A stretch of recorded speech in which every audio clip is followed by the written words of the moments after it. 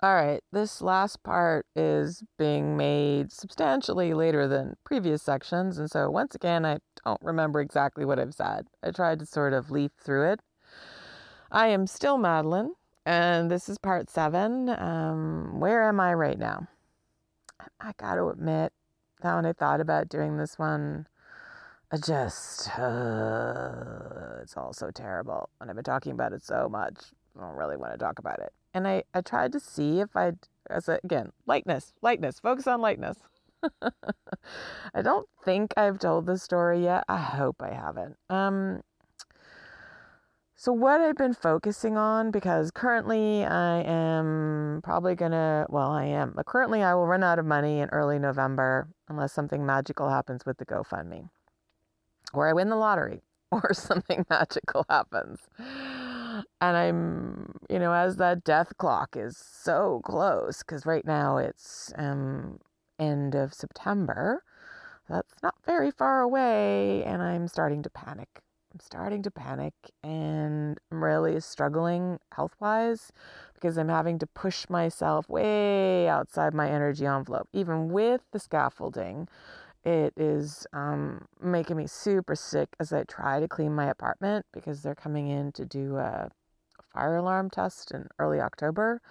And my apartment is a bit of a catastrophe, and B, I have to figure out a way that immune deficient girl doesn't end up dying because they entered my suite, because a regular mask ain't gonna cut it.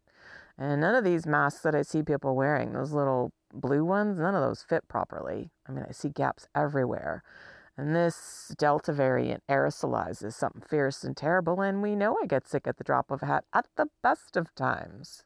Not even when it's like a big dog bug like this.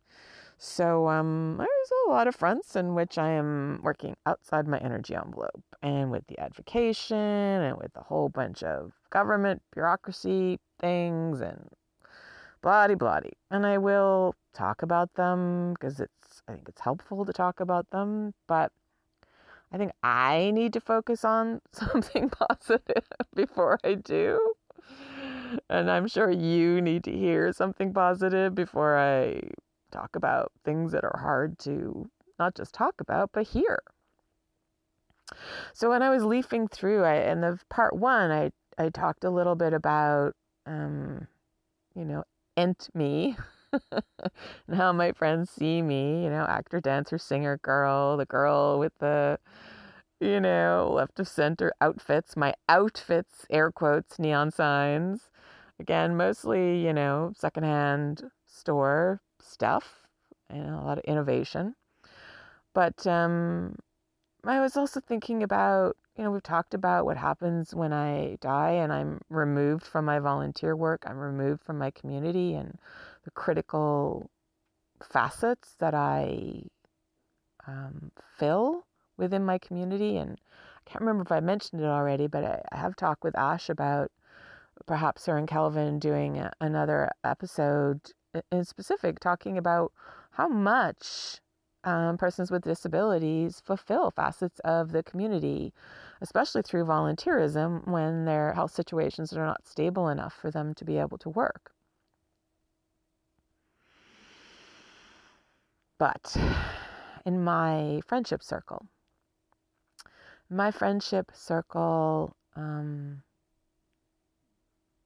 boy, I can't remember. I've talked about this.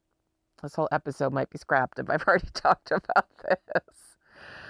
At my 50th birthday, I had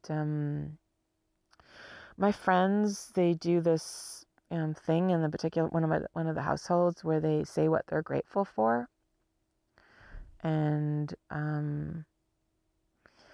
they sort of, some of them were like, oh, like, I love your outfits, and one of them said that whenever they have a party, they were worried. They were worried that nobody would come. They were worried that the party wouldn't be good. And she said every time she heard a knock on the door, like pretty early, because I tried to come early to see if I could help. This is before I landed where I am right now. And of course, I hadn't let them know how much that physically costs me to come early and to try to be helpful.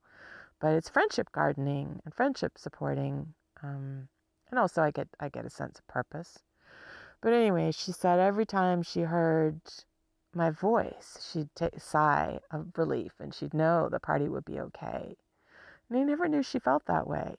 You know, I had somebody say a long time ago that there was something about me that makes a group happen. That they felt that was very much, it was actually almost a complete stranger in a lot of ways. That's a whole other story. But so she said I was effervescent. I have to admit, especially right this second, I have all the lights off because I can't handle the light right now. I'm lying completely still because my body's busy screaming at me. And more often than not, at any event I went to, I felt terrible physically. But, I'd suck it up, Buttercup. I'll show that to them. And so that she quantified me as effervescent when that is not how I felt. Like, at all. Like, not even a little bit. And, as my, I don't know what to call it, death date is now going to be November. I've needed something positive to focus on because it's starting to emotionally pull me apart again. And being so close to the edge constantly is brutal. And so I'm focusing on Halloween. I managed a way to kind of weather-proof my mobility scooter, and for reasons I'll never understand. The government pays for mobility scooters for, somebody in extreme condition like me, but none of them are waterproof. And it's like, I said to the provider, it's a rainforest. Like, what do you mean? Like, it's not Arizona. Like, a quarter of the year it doesn't rain here. Like, you've given me something I can't bring out in the rain? Like, how is that a thing? And I couldn't really get a reasonable answer on that. So I thought, well, I don't know. Like, I am not physically strong enough to go out on a Halloween if I can't bring the scooter out. And I need to know I can, because Halloween for me is a thing. Actually, in case you haven't figured it out, I love me some Halloween. I like to go out, look at the pumpkins. Me and my friends sort of make it a thing. We call it the pumpkin walk. And I just love that. We have certain things we do together, and it's sort of a social event I really look forward to. And even in the heart of COVID, we should be able to meet up outside. So that's something, because I think I'll be alone on Thanksgiving this year. The way the restrictions are working and without a sort of medical exemption acknowledgement, am I going to be barred from social gatherings at my friend's house? I'm really emotionally struggling. I'm really emotionally struggling with the prospect of the measure of isolation I experienced last Christmas. I think there's a limit. I mean, my isolation is so brutal at the best of times that I store up like some crazy squirrel these moments of community with my friends, our traditions throughout the year. So anyway, back to effervescent. I'm going to talk about Halloween's past, like the Christmas Carol. Like, this is the ghost of Halloween's past. And I think the void that is left in my social circle, as much as I'll miss them, I think I may have an impact I don't understand, in the same way my grandmother left a huge void within her social and familial circles. And so I guess I'm looking at it from it's a wonderful life perspective, perhaps. I don't know. And maybe I'm wrong. Maybe it won't matter. But I also, within that brutality of honesty, have to be honest about that I don't just lose them. I don't just lose my life. My friends lose me. And so, you remember the Mayan apocalypse? Well, my friends decided that they should have an end of the world party, like you would. And so I get this phone call. And my friend is like, so we're going to have a Mayan apocalypse end of the world party. I'm like, okay.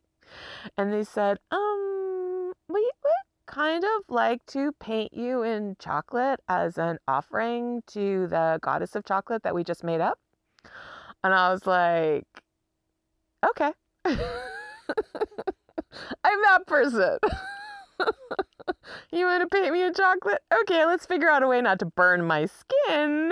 And they had this whole thing, like, oh, it was very fun. It was kind of part serious of letting go of things that you didn't need and inviting in things that you wanted to create, and part tongue-in-cheek and part sheer silliness. And those are all parts that I love.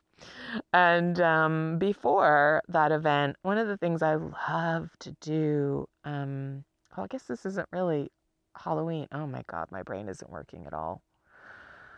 I don't even know if I should keep this episode, but at the same time, that lack of brain functionality, I mean, I'm not willing to not just talk about what's happening, but allow it to be seen. What I should have said is holiday season, not Halloween. Although I was dressed in chocolate, so which is probably why my brain was thinking Halloween. So frustrating. I get so frustrated. Brain farts. Anyway.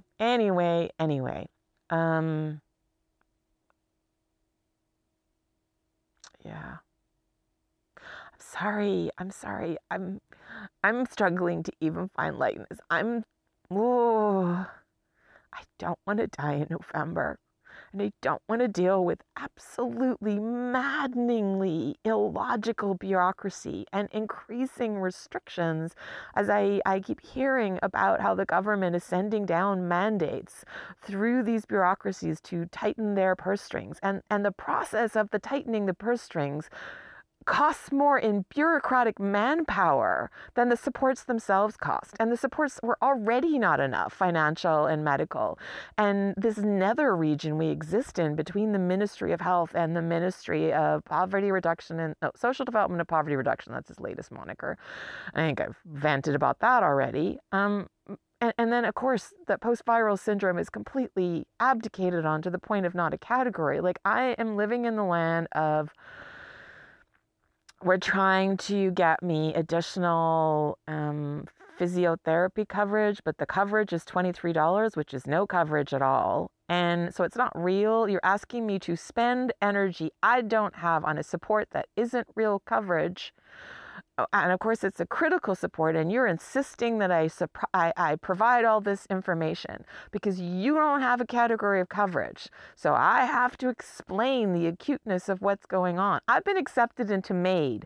What more acuteness do you want to know about the devastation of my quality of life? Like, one hand doesn't talk to the other hand, and I have to go through all these hoops that make no sense. And I'm looking at having to do more news type things with the fear of my story not being told properly, and me having to spend energy on all these conversations and risk identification, which could spell death all on its own. And I don't want to do any of it.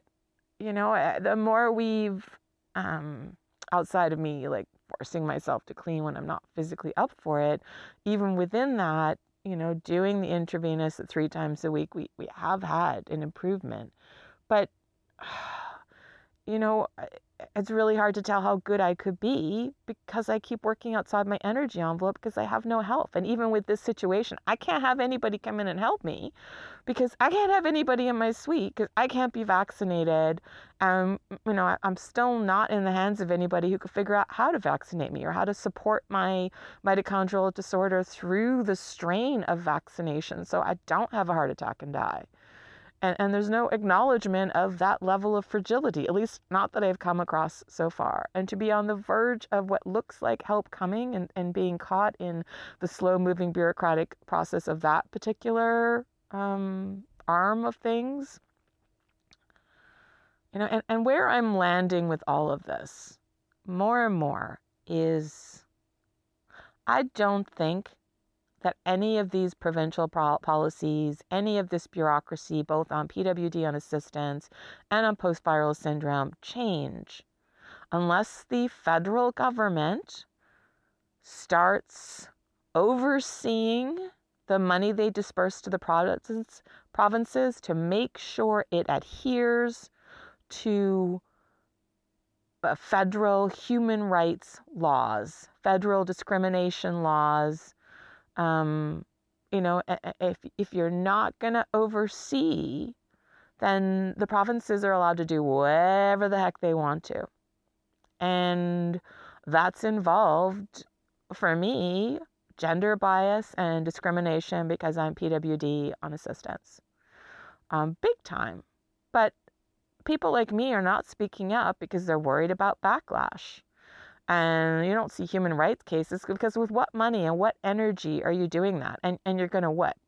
Put in a case against the government that's the only form of support that you have and not expect that to blow up? And I hear like of instances that people have done stuff like that and the government has sent like private investigators after them to try to find dirt or whatever. And I'm like, wow, is that really a thing? But it doesn't matter because, I don't have the energy for any of that. And I prefer not to. I prefer to have logical conversations, but none of that. Again, these individual bureaucrats that I'm talking to, these are good people. But these are mandates coming down from the government that are looking at this from a perspective of, oh, we're going to tighten the budget here. So they're looking at one column of expense and not looking at the bureaucratic manpower and not looking at the long-term costs of letting us deteriorate. So it's penny foolish and pound foolish. And I know I must sound harsh, but I feel harsh. I feel angry. I feel scared. And I know none of these people are bad people. 3%. Remember I talked before about 3% of the population are up to shenanigans? I know the bulk of these politicians are not bad people, but do they understand what they're looking at? No. Is anybody forcing them to look beyond their 3-year terms? No. Is anybody forcing them to look at the human rights issues involved in both my disease modality, the bias going on with post-viral syndrome and particularly mitochondrial disorder, and with the poverty and the predetermined, the ensured deterioration of persons like myself? No. And I think the larger public and maybe even the larger governmental system just assumes that if it was really a problem, people would speak up. But the only reason I'm speaking up is I'm going to die. I mean, like, seriously, what more is anyone going to do to me? And I would like to live. But if I don't get to live, then I'll be damned if I disappear quiet into that dark night. Screw that. And I don't like being angry. I don't agree with it, but I am angry. And I'm angry because I'm scared. I'm scared. Like, I just recently filled out a bunch of paperwork and she was asking me things like, well, how much time do you spend on pleasure? And I was like, I don't know what I said. I think it was like a half an hour a week. And that's things like taking my scooter down to look at the water for a few minutes before I run out of it. And she's like, oh, really? That little? I'm like, yeah, with what energy am I doing any of that? I'm not taking care of myself. I haven't done laundry in a truly alarming amount of time because I don't have energy for it. I'll wash out my underwear. I wash out my masks. And even that is a Herculean physical event. And so this attempt to put my apartment into something less problematic is, I think there's a 50-50 chance that just straight up kills me. I mean, I'm keeping up the intravenous to do it, but I mean, that's putting me back, I don't know, a couple thousand a month just on that, not on anything else. And then I'm finding myself as I'm emotionally struggling more with the impending death and the isolation factor. Because, I mean, before COVID, the isolation was bad. But when you add COVID isolation onto bad isolation and the deterioration isolation, it's destroying me. It really is. So I find myself like, well, what thing can you look forward to? And then I'm like, oh, should you spend that money? But I'm not coping. I don't know how to cope. And I I am as strong and as brave as anybody could be. I know that about myself. Brutal honesty on all fronts. That's me. And this is just not doable. This is not doable. And I've come across that mentality of like, oh, well, you're on assistance. You shouldn't spend any money on anything that's pleasurable. But then what's the point? It can't just be pain and brutal exhaustion. It can't just be that and nothing good ever.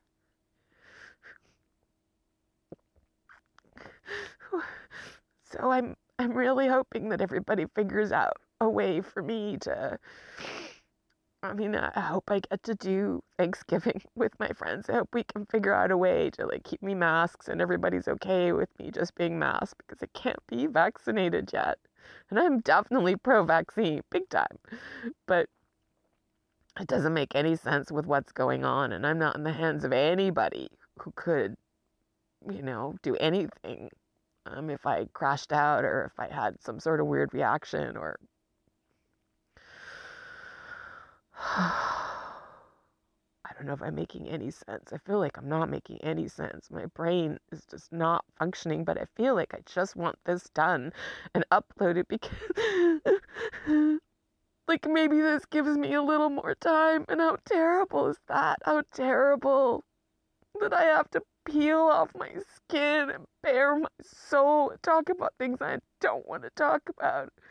I just want to take care of myself. That's hard enough all on its own. If I won $1 million tomorrow, it still would be hard. It still would be hard if I had the housekeeping support and the meal preparation support and being able to take taxis to appointments. I'm not wasting any energy at all. And all the treatments I needed were covered. All of the scaffolding. And we could do the tests we need to perhaps streamline and focus the scaffolding or understand new things we didn't even know about yet. But without those things, this is... And a part of me is fighting, and a part of me is afraid to die, and a part of me is like, why are you bothering? And I say to that part, suck it up, buttercup. Like, suck it up. And then another part of me is, I'm so brutalized. I'm so tired. I don't want to do this.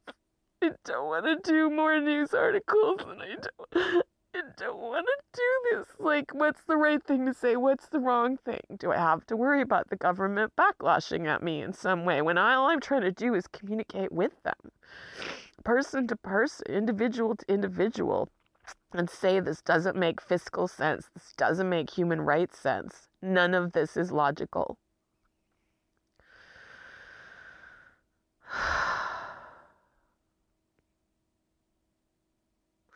So that's where I am right now. That's where I am. And I'm sorry I couldn't really tell a light story. Maybe I could tell. I love solstice. So on that Mayan apocalypse, where the latter part of the evening was 100% silliness,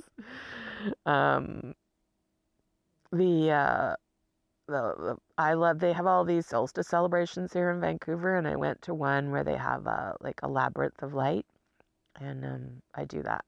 I used to do that every year. It was, and it became harder and harder. Walking it became like super difficult. So I'm not even sure if I'll ever be physically capable of it in the future. Hopefully I will. But I loved walking the labyrinth. It is beautiful wooden room with live Tibetan bowl players, and they had recorded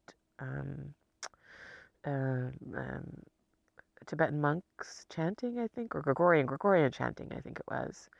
And then these beeswax candles in these paper bags that make up the labyrinth.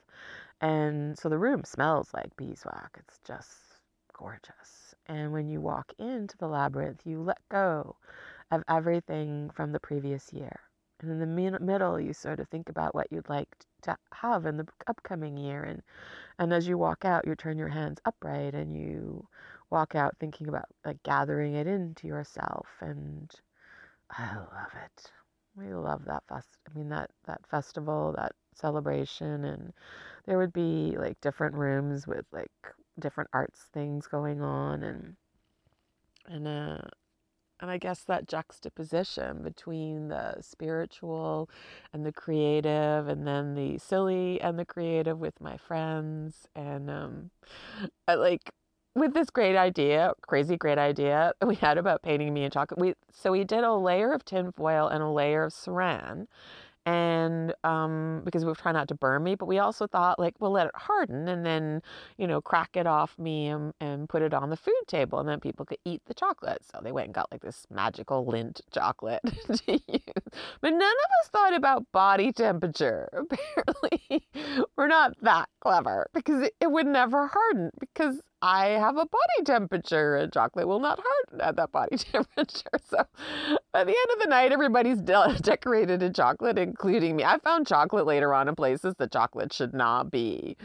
So yeah, that later on, they started having this discussion about, like, if we were going to do that in the future, how could we do it so the chocolate would harden? And they're like, oh, well, you could sort of create a pipeline of a cold liquid and put it on top. And so then they dubbed it, oh, it could be beer, a beerstier. We could create a beerstier. So I think I actually sat on the floor and laughed. Like, it was so silly, so funny. And that's what makes life worth it. It's those little moments that at least I like, through all of the exhaustion and all of the disenfranchisement, both medically on my illness and from a larger community standpoint with the measure of poverty. Because again, not only human rights discrimination, like federal human rights discrimination and gender bias and illness bias, but just the federal poverty reduction policies. Like, none of the provinces are being asked to adhere to them. And while I hear all this rumblings about the government upping the amount of money that we're going to be given, at the same breath, the provinces are taking away things. So we won't be any farther ahead unless the feds start oversighting things. If the feds are going to okay MAID on quality of life, then the feds have to ensure that there isn't a situation that guarantees a measure of deterioration into a horrific quality of life and into death. Because let's be frank, long before quality of life came, and keeping in mind that I'm not choosing it strictly on quality of life, is that my illness is not recognized as being fatal. So I'm kind of living in that land because of it. But many other people have ended up just straight up dying, or have ended up in MAID, foreseeable death, because they never had the supports to manage their illness. And so it escalated to that point. I am not the first. And I don't know if people have chosen to speak up. I've heard of a few different cases, but I am not the first. But there will be a lot more behind me if this situation isn't rectified. Do we value human life or not? Do we have universal health care or not? Because I've already talked about the fact that if you support a PWD, you create an economic stimulus, because that money flows right back out of the community. I've already talked about that talents and skills flow back into the community. And just on justice, if you don't think it's okay to let me suffer unimaginably, deteriorate, and then die, then how is this okay? How is this okay? Because I am not alone. And you could be me at any moment. Any moment, you could be me. So yes, I'd like you to fight for me so I don't have to die. But I'd like you to fight for me so you don't have to be in my situation. Why do you have house insurance? Because shit happens. So our universal health care is about shit happening. And post-viral syndrome and ME, man, these are much more prevalent than has been understood because of the bias. This is not understood. And the measure of poverty for persons with disability, who then because of that, the lack of supports, then cannot take care of themselves. I cannot take care of myself. I bought a lotto ticket yesterday. I don't know what to do. I finished this even though I don't have energy to finish this because, like, does this give me a little more time? Do I get through Christmas if I do this? You know, like the next news media thing, like, will that give me enough time to get through Christmas? Will that give me enough time for help to come? Because I've said it before, like, watching help look like it's going to come, but that it's going to take time as systems figure themselves out to try to envelop me into and I don't know how much to talk about because it's not actually a thing yet. But it looks like help is on the horizon from very good people working very hard, but it's not going to come by November. Like, no way, no how. I hate having to beg for my life. I hate having to keep saying that.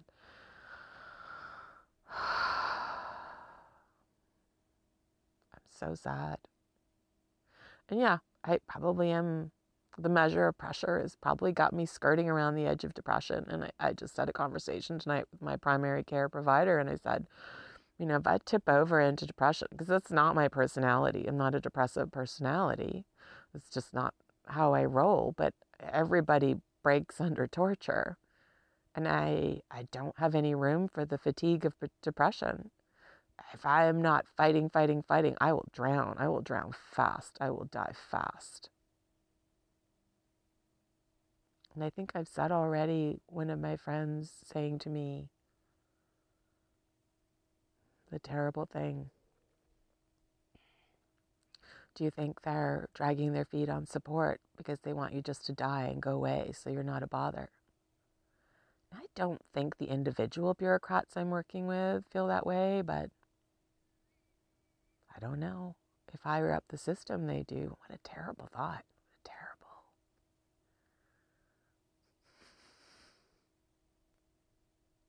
I guess I need to know that people care. The whole, yes, Virginia, there is a Santa Claus, I suppose.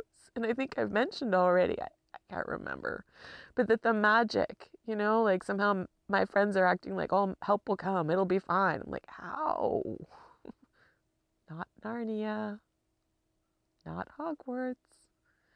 The magic comes in people helping, people speaking up, people saying this is not okay, speaking to federal and provincial legislators and saying this is not okay.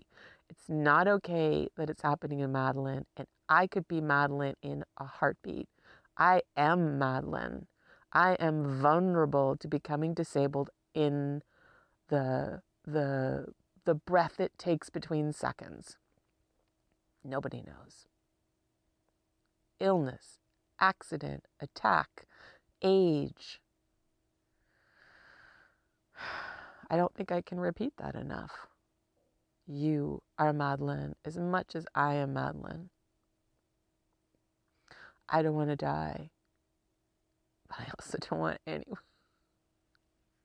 I don't want anyone to experience this.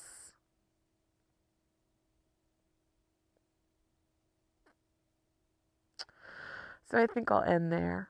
And if I haven't covered anything that anybody in the Millions Missing or the general population wants covered, then you can tweet at Ash and we'll see. Maybe I'll do another episode to try and answer anything I haven't gotten to or I didn't remember to get to. And I appreciate your forbearance as I've stumbled through and repeated myself and forgotten things and misspoke.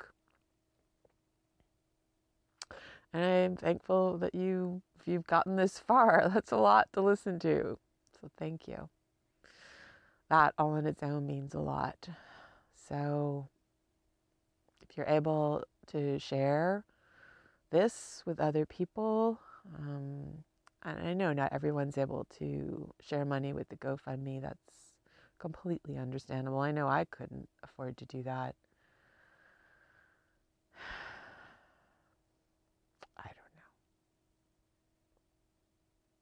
I know I said in the intro, I worry that this is my epitaph. I hope I've spoken eloquently enough that my life and all of the battles for 40 years count for something. That if I die, please don't let it be for nothing. And if there's a way I don't have to die, if help can come, I would prefer that. I'm not really interested in being a martyr. I would rather stay alive. But do I jump or do I burn? That's where I sit right now. That's why MAID is, at the moment, a foregone conclusion when I ran out of money in November. And that's a really hard thing to think about. So thank you for coming on this journey and listening to hard things. It was hard to talk about, but I can well imagine it's difficult to hear as well. Stay safe.